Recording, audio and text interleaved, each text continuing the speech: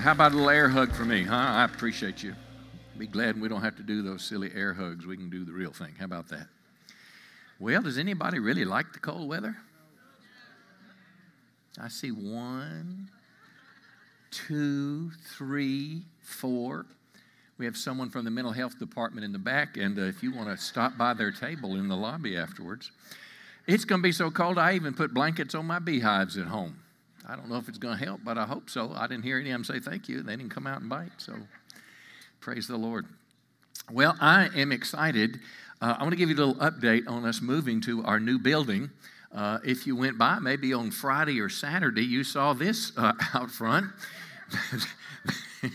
They're putting up the sign, and if you see those white posts, that's what we're waiting on to move in. The city requires that we're building a little canopy to keep the rain off of you, and I don't know how well they work in it's 6-degree weather, whatever it's going to be, but as soon as they get that thing done, we're moving in here, and we are really, really excited about it. Though the weather slowed us down a little bit, that front's all that is lacking. Is that one subcontractor, the general, has done everything he needed to do, and I talked to the guy that's putting up the sign and the canopy. He said, "Preacher, I'm going to have you in there by the last weekend of February." So what I'm going to guarantee you, though, we're going to be in there in 2021, okay? I mean, I just want to just make that declaration today, and you can take that to the bank. But no, really, listen, we're glad about it. But listen, we may have to let you know at the last minute. I don't want you to show up on Saturday night and there's nobody in the building because you may think the rapture happened and you got left.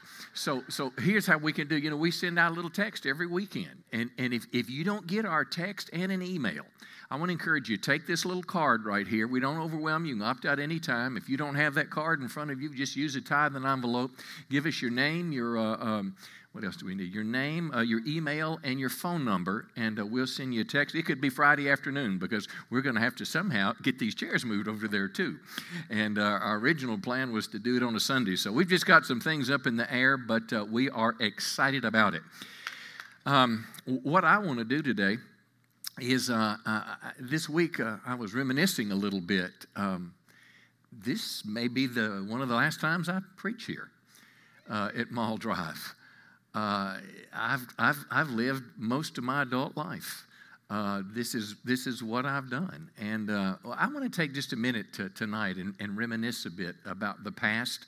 And when we get into the heart of the message, I want to talk about ancient Israel's journey to the Promised Land. There's a sense of movement. How many know we're just not going to a different building that's going to look differently? I mean, it's part of the journey of God that we're participating in, and I think there's some lessons from that. But I'm going to entitle this message, "We've Never Been This Way Before." And I think you'll pick it up in the biblical text. But if I could just give you some history and memories, let me start out with a little picture here of this good-looking fella and his little bride. My wife hadn't checked. Who said, "Who is that"? Who said that? Police officer, could you come, please? I look the way I do because of y'all. I put that back up there. That's the way I'm supposed to look. My wife still looks that way, but her hair is not quite as long. But anyway, that's what y'all did to me. If I could be serious just a minute. The church 30 years ago, that's a long time. If you were here, how many were here 30 years ago? Let me see your hand here. Look around the building. Not too many. We ran most of them off, didn't we, huh? I got rid of all those problem makers. No, but seriously, the church was sick. It was divided.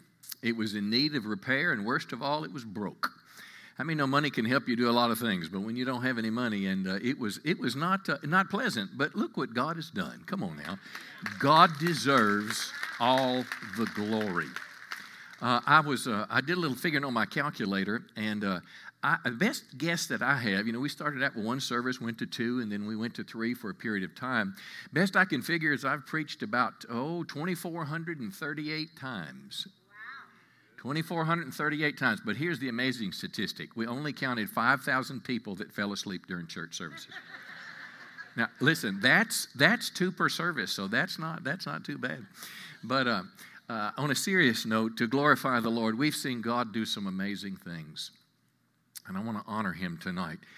God took this church from being sick, divided, run down, and broke to being healthy, united, prosperous, and significant. I was walking out the door last week and with someone, and I said, I just sense the presence of the Lord and the peace of the Lord in the church house. It just feels good. Now, we're not perfect by any stretch of the imagination, but it just feels good.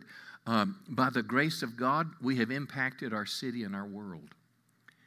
Now, that's about mission. We have given literally millions of dollars to missions. We have built scores of churches, dozens of churches. We funded orphanages. The best I could figure as far as missions trips, 75 to 100 trips to a foreign country, building churches, helping orphanages, helping pastors, upholding their hands. If there's one thing I wish I'd have done over the 30 years ago that we'd have just kind of kept track to celebrate what the Lord has done.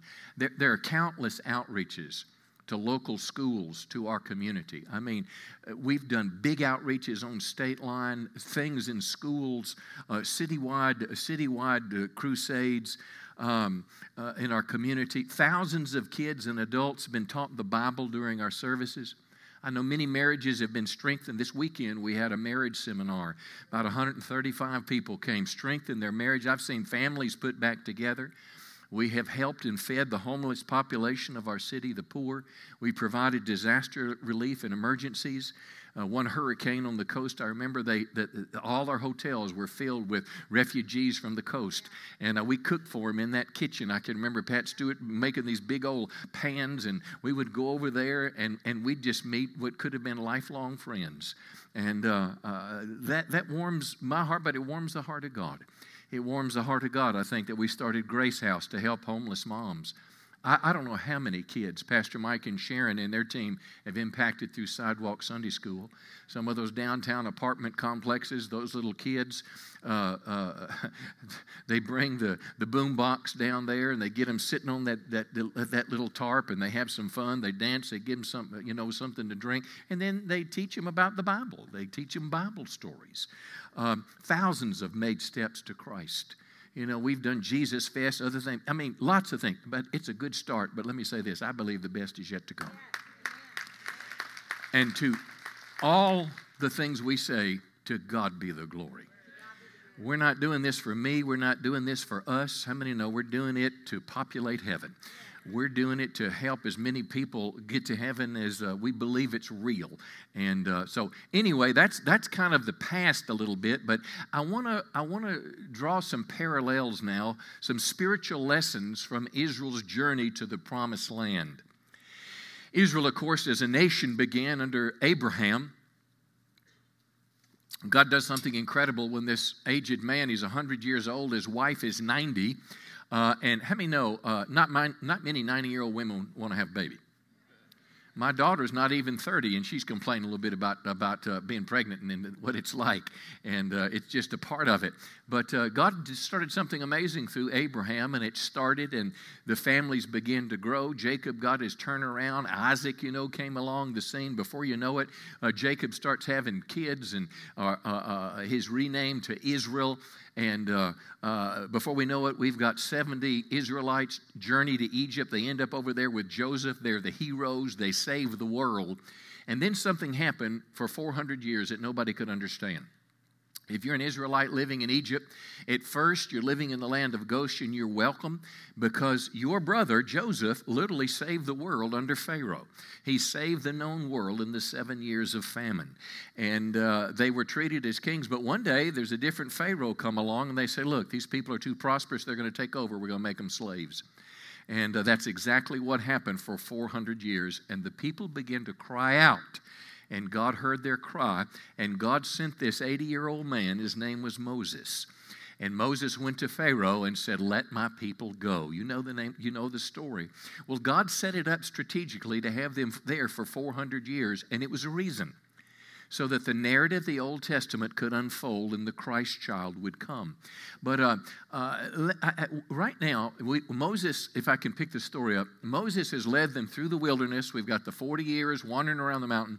And now Joshua has taken over. He's on the edge of the Jordan River about to step into the promised land. It's described as a land that flows with milk and honey. And these are 4 short verses, or actually 3 short verses that I want to read tonight, and we'll spend all our time in. But Joshua chapter 3, verse 3. Now, I want you to be mindful of this too. I don't know how many Israelites were left after, many died in the wilderness, but scholars believe there were between 1 and 2 million when they started out. So it's a gang of people ready to go in the promised land. And listen to what Joshua said. Joshua 3, now, he's the day before they're about to step into their destiny. Joshua 3 says, when you see the Ark of the Covenant, we'll talk about that, and the Levitical priests carrying it, you are to follow it. And then you'll know which way to go. In other words, the Ark of the Covenant, the presence of God, you'll know which way to go as you're following God. And notice what it says, since you have never been this way before. Joshua told the people these words, consecrate yourself.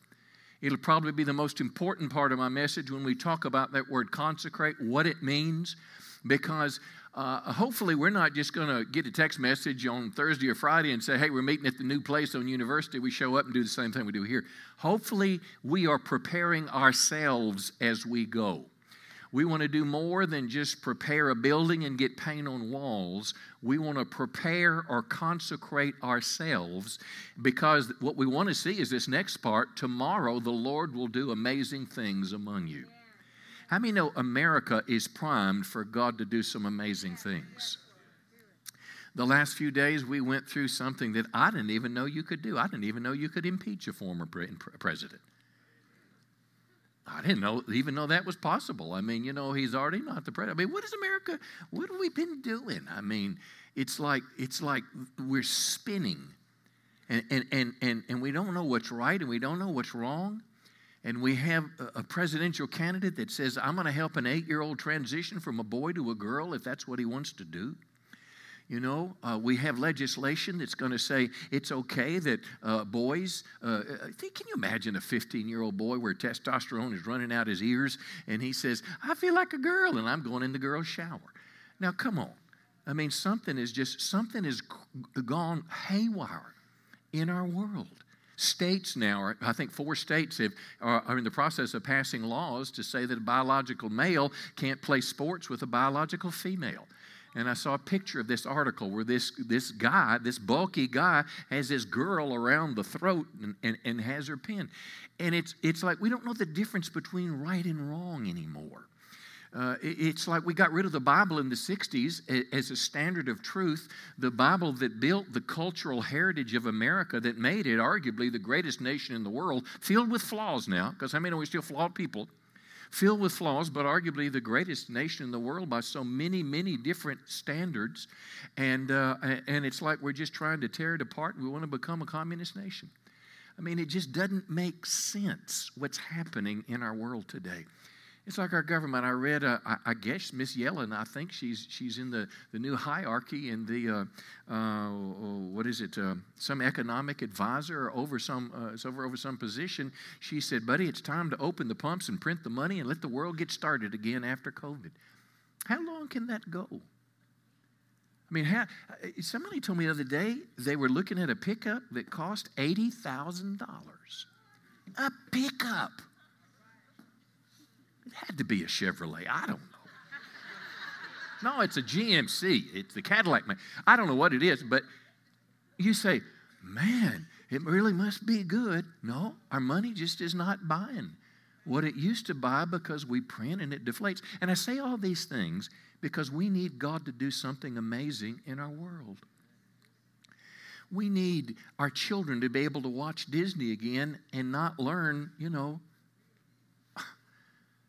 I ain't even talk about it. We need God to do amazing things. And I want you to, let's enter this passage today with this kind of sense and see parallels perhaps between us and them. And here's the first one. Israel as a nation was compelled by a mission. In other words, there was a divine purpose in their journey. Now, they were told that they were going to a land that flowed with what? Milk and honey. How many would like? Now, that sounds pretty good, as long as you had your beekeeper's suit on. The honey's, A land that flowed with milk and honey is just a euphemism for saying, man, you're going to get over there, you're going to live in houses you didn't build, there's going to be fruit trees, all you got to do is pick the fruit and everything is going to be great. But listen, friends, it was not just for them. There was a divine purpose. I want you to listen how Paul described Romans 9, this band of people, hundreds of thousands, crossing this Jordan River. Listen to what Paul said in Romans 9. He said, they are the people of Israel, say this with me, chosen to be God's adopted people, and there's a reason why, that they were exclusive. God revealed His glory to them. His glory is His presence. They drew them near. He was a father to them. He made covenants with them. And He gave them His law, the law of Moses, the Pentateuch, the 5 books of the Old Testament. God revealed the perfect standards of life. He gave them the privilege of worshiping Him and receiving His promises. To the Israelites, Abraham, Isaac, Jacob are their ancestors, but most importantly, Christ Himself was an Israelite. In other words, Jesus, the Savior of the world, what it was all about, was of the Israelite heritage. So they had a mission. Their promised land was for a bigger purpose than just to have a blessed, more comfortable place to live. They were God's chosen people, and from them the Savior of the world would be born. I'm really excited about our new church home. It's a cool place. Let me show you a couple pictures of some things that are just happened. That's a little seating area in the lobby. The lobby is as big as our church. It's laid out, or this building right now, or this sanctuary. Keep going there. We don't have to go too long. But that's a coffee bar. On one end of the building. We just got some new tables and chairs. That's one of 3 powerhouse rooms. It's much bigger than it looks at that angle, but that's their foyer. They've got a game room. That's the powerhouse game room. You can see it looks really big, plus they have a worship center. That's another little seating area. People have small groups there, TV, kind of a fake fireplace. That's all in the lobby. Keep going. Anything else? Yeah, there we go. Well, anyway, so you can kind of get a feel. It's going to be a cool place. Huge lobby, bigger hallways, modern sanctuary, huge kids zone, 3 rooms in Powerhouse. But let me say this. It's not just for us. It's for, if Jesus tarries, the thousands of people that will come through there and have an encounter with God. If Jesus tarries, the next 30 years or the next 50, who knows what it would be. Imagine doubling the size. When you double the size, you double the capacity of what God will do. It's not just for us. It's a bigger purpose for us. Listen, not only thousands of people in our community, hopefully their lives being transformed for Christ, but through our missionary connections, literally millions of people around the world have the potential of being touched. You say, how is that possible? Christ for India. A ministry that's planted 300 churches across the nation of India every year, putting out from 50 to 100 seminary-trained ministers that are planting churches across what will one day be the largest, most populated nation in the world. I mean, there's just networks of people that we connect to around the world. We have a mission. This church has a mission. And that mission was given by Jesus Christ Himself. In Matthew 28, before Jesus went to heaven, He told His disciples, and I want you to say this with me, Matthew 28, verse 19, He told them to go. Go and make disciples of all nations. And if you don't go directly, I believe the greatest thing that the American church can do is uphold the national. I don't have to go in as the great American preacher. I want to do everything I can to empower national leaders around the world.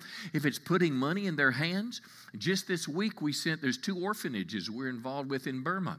And Burma, the military's taken over. They don't know, if they're going to be able to buy groceries for 3 or 4 months. How much money did we send?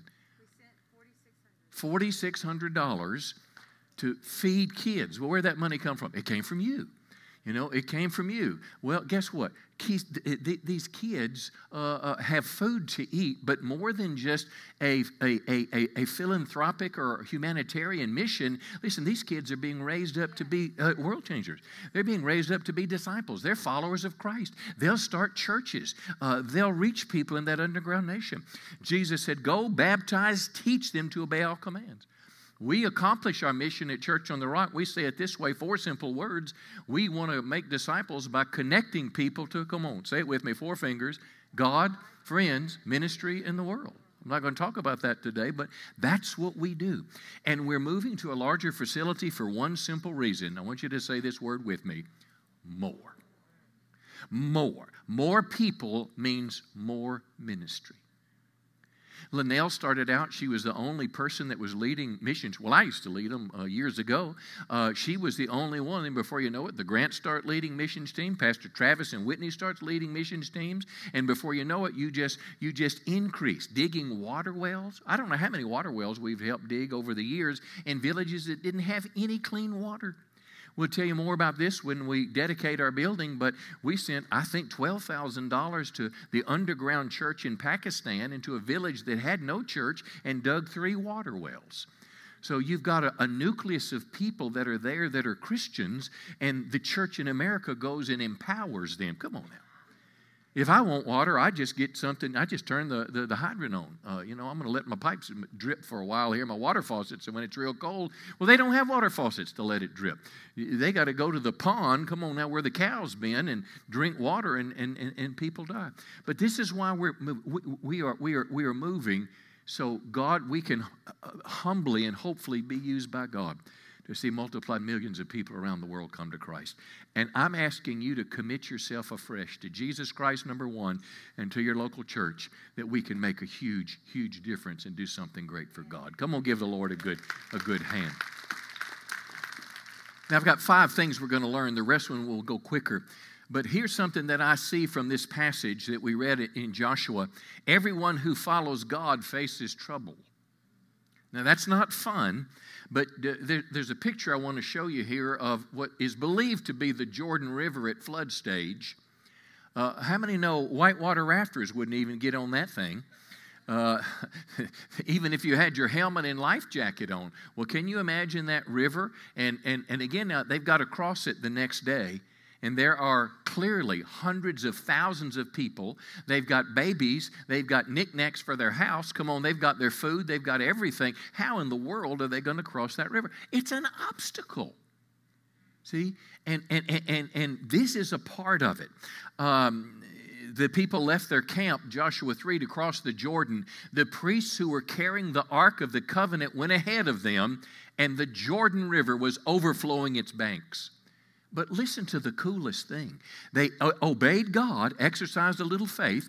As soon as the feet of the priests carrying the ark touched the water at the river's edge, the water above that point began backing up a great distance away. In other words, God supernaturally caused the flow of the river to go backwards, and then everything down from them got out of the way, and then somehow God dried up the mud, or maybe it was sand or rock, and all these people cross on dry ground. Now, how many know that's a God-sized miracle? And that's the same God that we're serving today. That whatever obstacle you face, if you've dedicated your business to God, and changes in the economy are going to affect you. Listen, if you were a contractor for the Keystone Pipeline or for the border wall down there, how many know you've got problems in the natural, but if God is the one that's leading you, how many know God can even lead you to something bigger and better? See, this is the God that we serve. We all face troubles. We'll face troubles as a church in the future, just like the past. Secular America, this is my greatest concern. Secular America has a growing hatred of the Bible-believing church.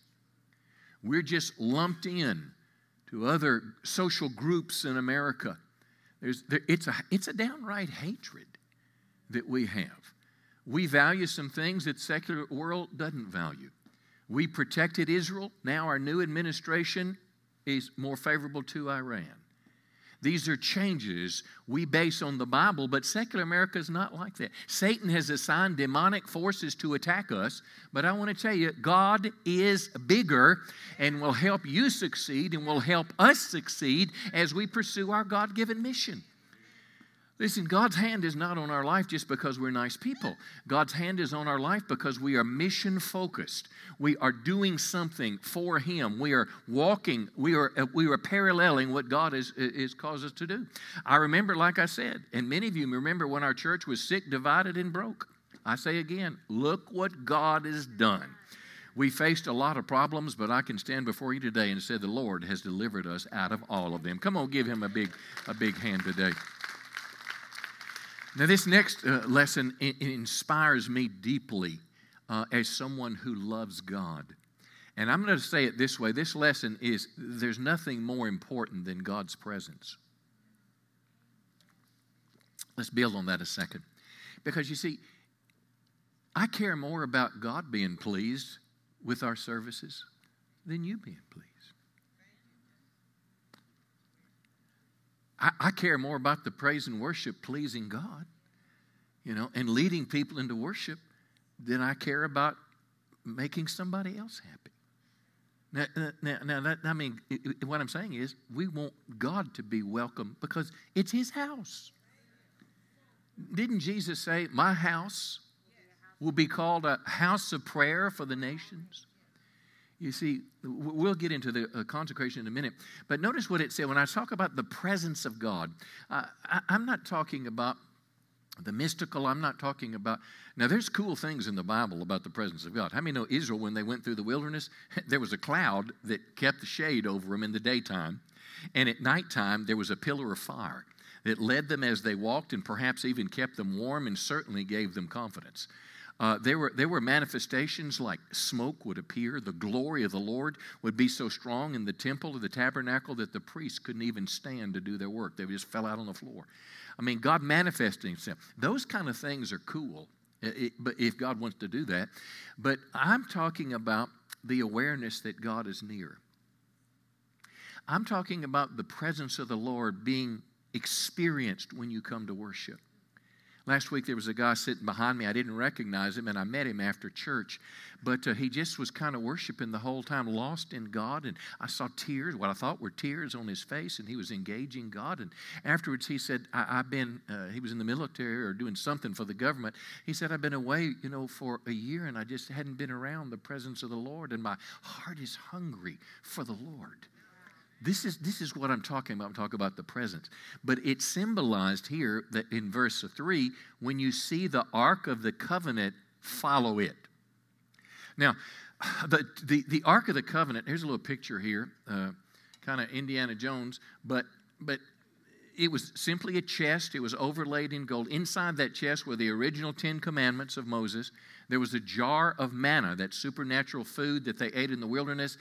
Aaron's rod was in there somehow. But on the top is what's called the mercy seat. Those two winged beings are symbolized cherubim or angels. And once a year in the tabernacle, the high priest would go in the most holy place. It was behind a curtain once a year, and he'd go with blood that would be sprinkled on that little center, like little tray that's there. And what that would do is every year that would atone for or cover the sins of the nation of Israel.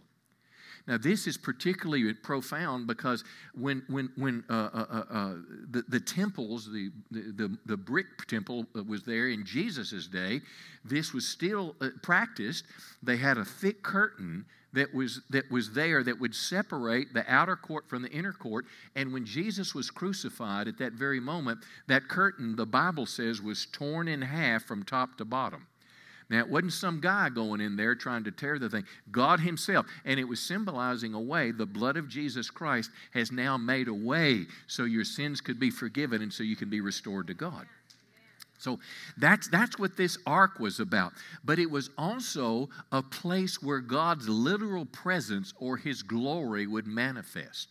As you're reading the Old Testament, you can see when the ark would travel, His glory, and when I say His glory, it would be a manifestation, whether it would be smoke or fire or whatever of the Lord. But God's presence was, most of the time, it was sought by the Israelites. Moses in particular, we should seek His presence. This was a foreign concept to me for my early Christian life. But Exodus 33, verse 14, God said to Moses, say it with me, my presence will go with you, and I'll give you rest. And Moses said, if your presence doesn't go, don't bring us up from here. In other words, this is not an entertainment center.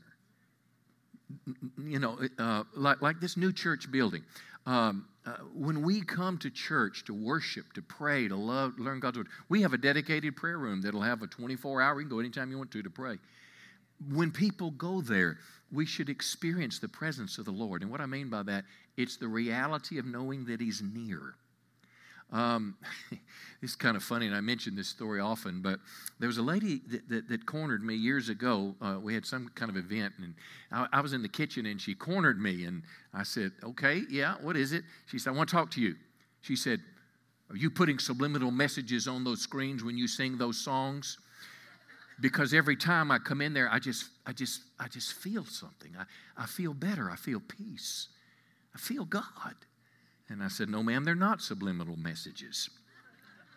But let's think of the idea of God's presence, or I'll say it this way, the reality of knowing that God is near, and not just in your head, but experiencing in your spirit being. Listen to what Jesus said in Matthew 18.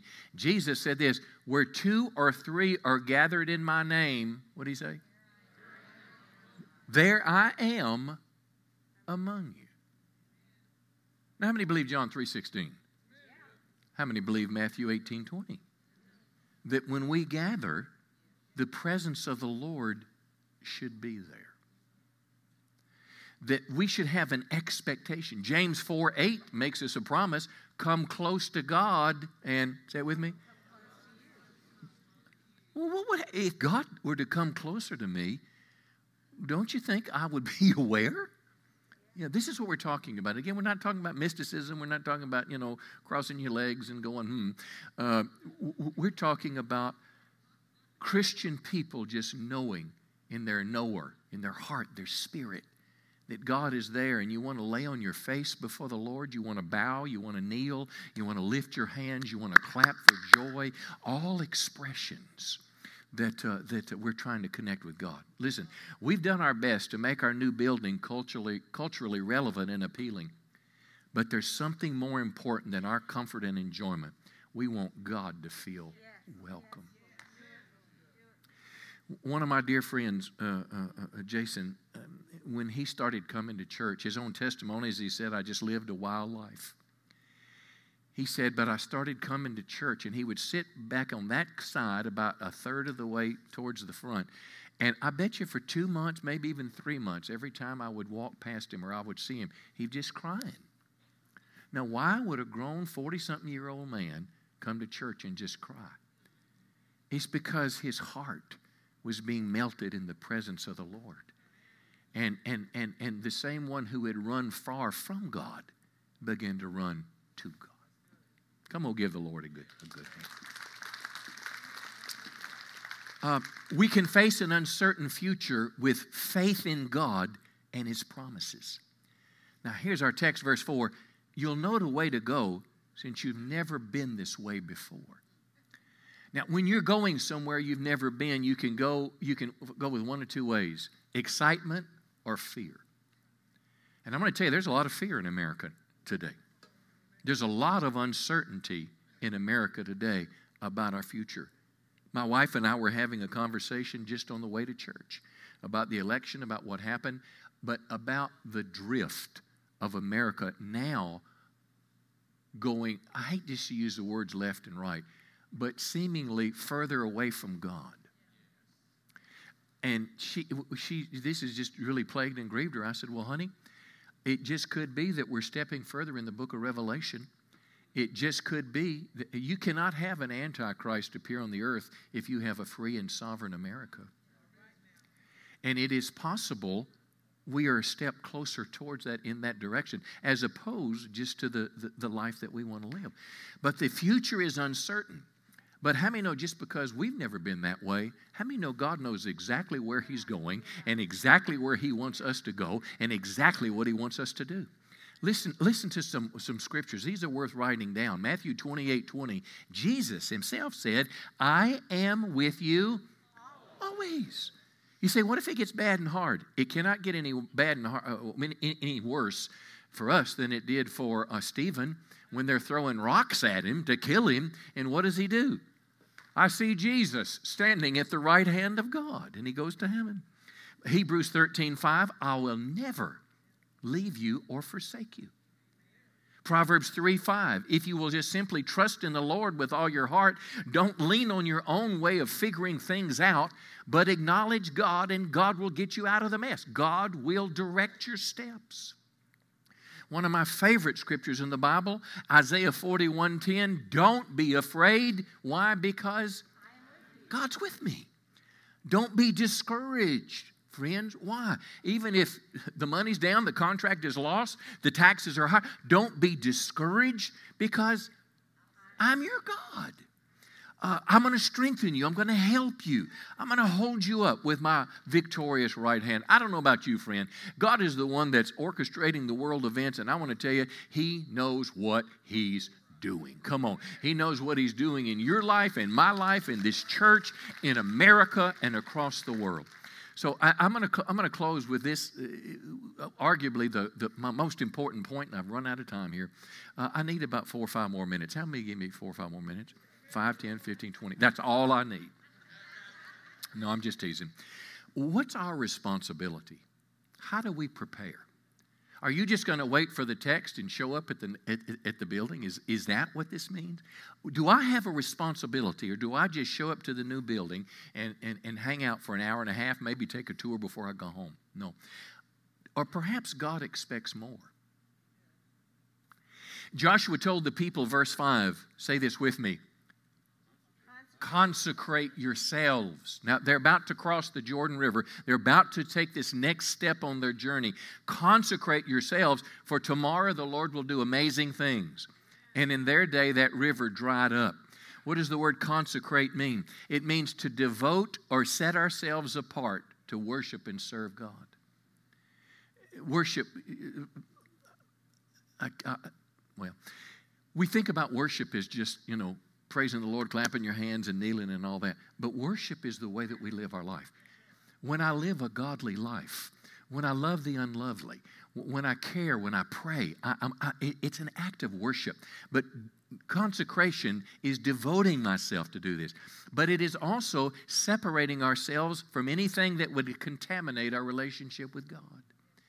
Who shall approach His holy hill, the psalmist says, he who has clean hands and a pure heart. Let's not just go to church in a new building. Let's commit ourselves to do what God has called and gifted us to do. Let us break free from the mentality that my religious duty is just to go to church for an hour and a half. Let us do what God has called and gifted us to do. Our little slogan, "There's a place for you," is not just a slogan. It's a biblical truth. 1 Timothy 4:10 says this, each of you, everybody say each. Punch your neighbor and say, you're an each. Each of you should use whatever gift you've received to serve others as faithful stewards of God's grace. Now, how many know you can use it or you can bury it? You can use it or you can ignore it. You can use it today or you can say, I'll use it tomorrow. Can I tell you, friends, for many people, tomorrow never comes. For this week, the 100 people that were in a horrible cars were crashing into each other in Fort Worth. I think 5 people died. They were going somewhere. They don't have time to use it now. Today is the day. Listen, whatever gift God's given you. So I'm simply saying this. Let's use our time, our talent, and treasure to reach as many people as we can and make as many disciples as we can. Listen, let me say this, eyeball to eyeball, we need you. As a church, we need you to be in your gifted spot. But I want to suggest to you, you need us too. Because you need an outlet to use what God has given you. Don't just be content just to sit in the chair. You're going to go in that place and it looks a lot different, and the first thing you got to figure out is, where's my chair going to be? And more than likely, that's the chair you're going to try to sit in for a long time. And if you get there and somebody's sitting in your chair, don't they know I gave a bunch of money to this building? I need a name tag on my chair. Don't do that. Listen, it's an opportunity to do what God's called you to do. Did you remember, and I'm going to close, did you remember that invitation, that volunteer thing that's coming up next Sunday? They just had 2 for children's workers, and I think they had 75 people show up. Many of them, I think a third of them were brand new to the church and said, I want to work with those kids. Well, next Sunday at 1 o'clock, they'll have some little finger foods, but it'll be for ushers, for greeters, prayer team members, altar workers. It's just a way to just come and say, I'm ready to get on board. Well, I'll close with verse 5. The promise to him was, the Lord will do amazing things. I do not think God let us buy a building for $3 million less than they were asking and gave us the money to remodel and furnish it so we could just go there for an hour and a half on a weekend. I think it's a little more than that. I think God wants to partner with us to do some incredible things to change Texarkana and the world for Jesus. What if we gave $1 million a year to missions and outreach? The last couple years, we're about $700,000 a year. See, anytime you give a tithe, we take 13% of that, 10% plus more, and put it in an outreach fund and fund activities that are not for us, but are for people, whether they're around the world or in our community. What if that's our annual goal, $1 million? What if we reach people and turn their lives around before they wind up on the front page of the newspaper in an orange jumpsuit? Is your heart just not grieved? Does your heart just not grieve when you see these folks on the front page of the paper? And I don't know what they did. They stole a car. They molested a child. They embezzled money. Can I tell you this, friend? I'm not perfect, but I don't do things like that. And I don't do them because I'm not better than somebody else. It's because Jesus got a hold of my heart. I've stolen things in my life. I've been immoral in my life. I have done things that I'm ashamed of in my life. But you know what? I don't do a lot of those things anymore. I may do 1 or 2, but I don't. Because Jesus changes us. What if we were a part of helping solving the problem of the homeless in our community? I don't mean the only person, the only group. But what if we were able to put something together that's better than the welfare system? Our thinking about welfare, and thank God for it. Listen, anybody that's in genuine need, I am grateful I live in a country that has a safety net to give me a house to stay in and food to eat if I can't take care of myself. But can I tell you, friends, America did a horrible wrong when we came across America the way we treated the American Indians. But if you have seen the solution, it has not helped them. If you go to an Indian reservation, you will find some of the highest suicide rates in the country. You will find some of the highest rates of alcoholism. You will find some of the highest rates of unemployment. And so what we gave them was not enough, so then we gave them casinos. That's not the solution. And now they want to do something called basic income for every American. They're trying to make us slaves. When what the Bible wants to do is make us free, come on now, and free to pursue dreams, free to become all God's called you to be. Listen, I want a nation that's built on freedom. What if we were able to develop, because there's smart people in this church, what if we were able to develop a model for helping bring people out of poverty, into freedom and into functioning in our culture and our society? Not just a little trinket or just a little handout. What if the church was able to do something like that?